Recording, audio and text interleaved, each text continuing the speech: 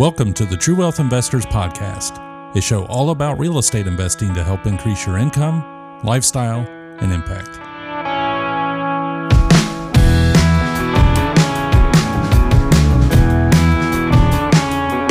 Your host for today is Chad Harris, my dad, who taught me how to fillet a fish.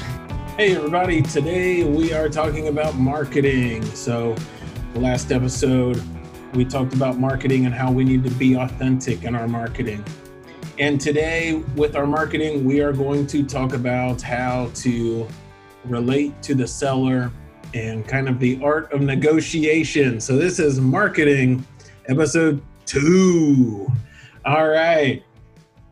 So we talked about direct mail, postcards, texting, cold call, whatever form you use to put your message out there to initiate a seller contacting you, right? And a lot of times people worry about that as if they're going to get yelled at or people are going to be upset.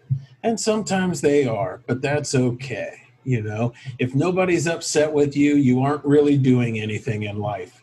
So be ambitious, upset some people along the way. That's okay. But in the last episode, I gave an example where the seller was very complimentary to me, grateful that I sent him a letter, and very complimentary to me in encouraging me to accomplish my goal that I had explained in the letter. So I think if you are authentic, you will be responded to well. I have got some angry responses, but vastly many more good responses.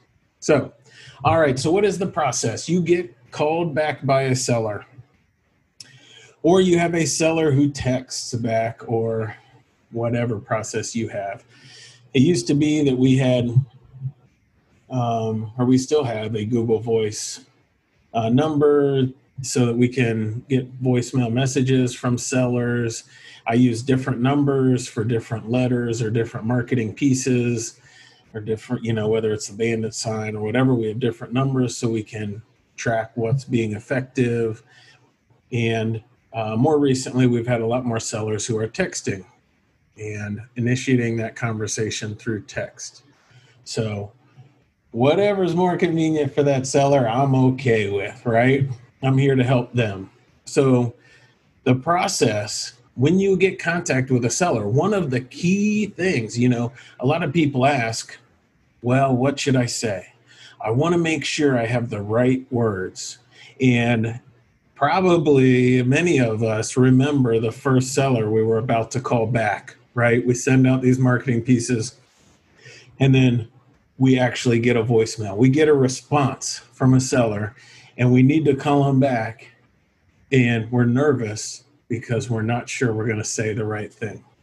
Well, word of encouragement, after all the sellers I've talked to, which is many sellers, I'm going to say the more important skill to have versus the right words to say is the skill to be able to listen to them.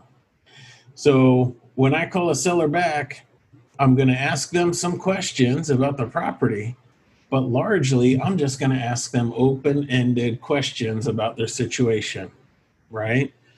Why are you looking to sell the property? How has your day been going? And why do you want to sell the property? What's been your history with the property? And I'm just asking an open-ended question, and then I'm going to shut up. I'm going to stop talking. I'm going to let them talk. I'm going to let them share their story because a lot of sellers just want to be heard. And that sounds counterintuitive. It kind of sounds, we think that we need to get our message out for them. When in reality, a lot of sellers are in a distressed situation. They're having some kind of problem that is prompting them to need to sell their house. And they want to be heard. They want to know that you understand their situation and can relate to it. So I'll give you an example of a house we bought last couple months. Actually, I gave them their first offer probably 5 months before we bought the house. But when they first reached out to me, my process is I'm going to hear them out. I'm going to talk through, get information on the house, and then I'm going to give them some rough numbers, right? So I'm going to say that I'm either going to buy your house all cash at a discount, or I'd be willing to offer you more if you can sell it to me and let me pay you monthly. So that's a secret. That's a big secret right there.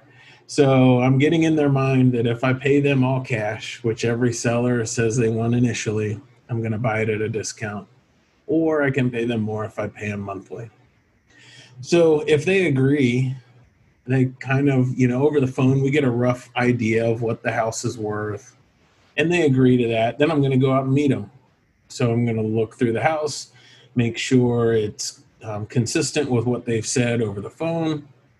Just kind of confirm that, have in my head what a rough rehab estimate's going to be, what my all-in figure is, think about my exit strategy. Am I going to BRRRR this, rehab it, and rent it and refinance it and get all my money back? Is it going to be a flip? Am I just going to resell it?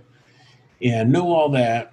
And then I'm going to talk to them and actually negotiate and try and get the final price. Okay.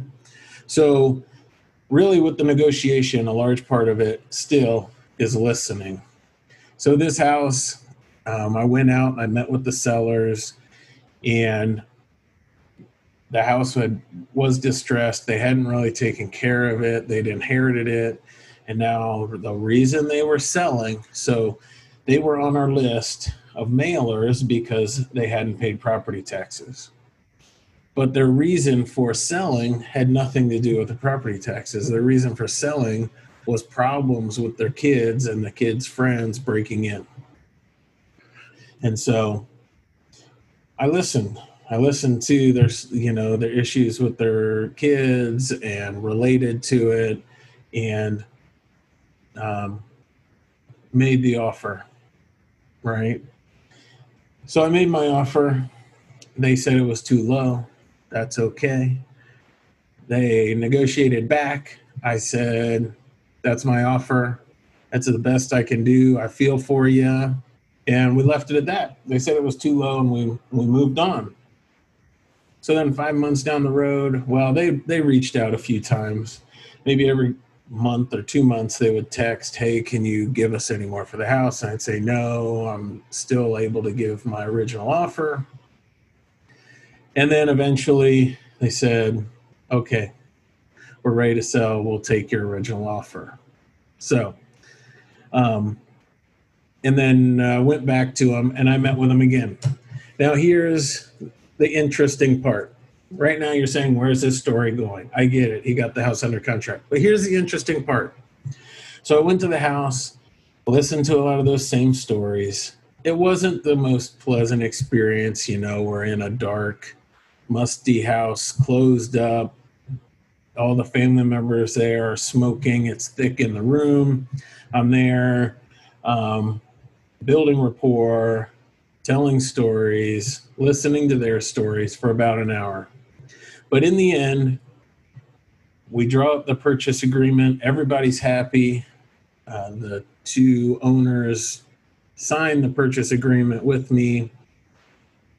And in the process of signing the purchase agreement, they bring out another offer that they had. And I forget exactly how it came up in conversation, but another offer they had that was $4,000 more than the offer I got on contract. And they said the reason they accepted my offer was that they trusted me and they knew I would follow through on what I said. So key concept when dealing with sellers, build that rapport, be authentic, be yourself, and build that relationship, because that can make all the difference. That is what got me a deal, $4,000 less than another buyer who had been talking to the seller. There's a really good wholesaler. I'm going to have him on the podcast soon, a good friend of mine, and he's out of Arizona. and he and I were talking about this one time, and he was saying in his experience, it always works best when you're visiting the seller to even get in the room that's the most distressed, so they feel that discomfort and they're ready to move on. It's those little things that matter the most, right? It's serving them, allowing them to know that their discomfort, their distress situation is about to be over, allowing them to know that whatever situation they're in, you understand it, you can relate to it, and you're going to help them. So encourage you, when you're talking with sellers, try to do less talking and get them to do more talking.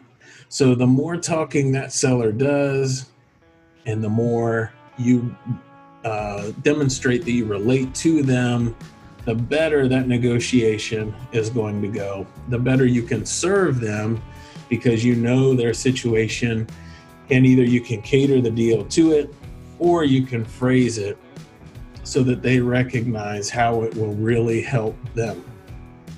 All right. Hope that helps. Hope you have confidence the next time a seller calls and you get on that phone ready to respond. So until next time, keep building your dream life one door at a time. Thanks for listening to the True Wealth Investors Podcast. Visit us at truewealthinvestors.com to find archived episodes with show notes and links mentioned in each episode. Be sure to click the subscribe button today and leave us a quick review on Apple Podcast or Spotify to share how the show is helping you along your real estate investing journey.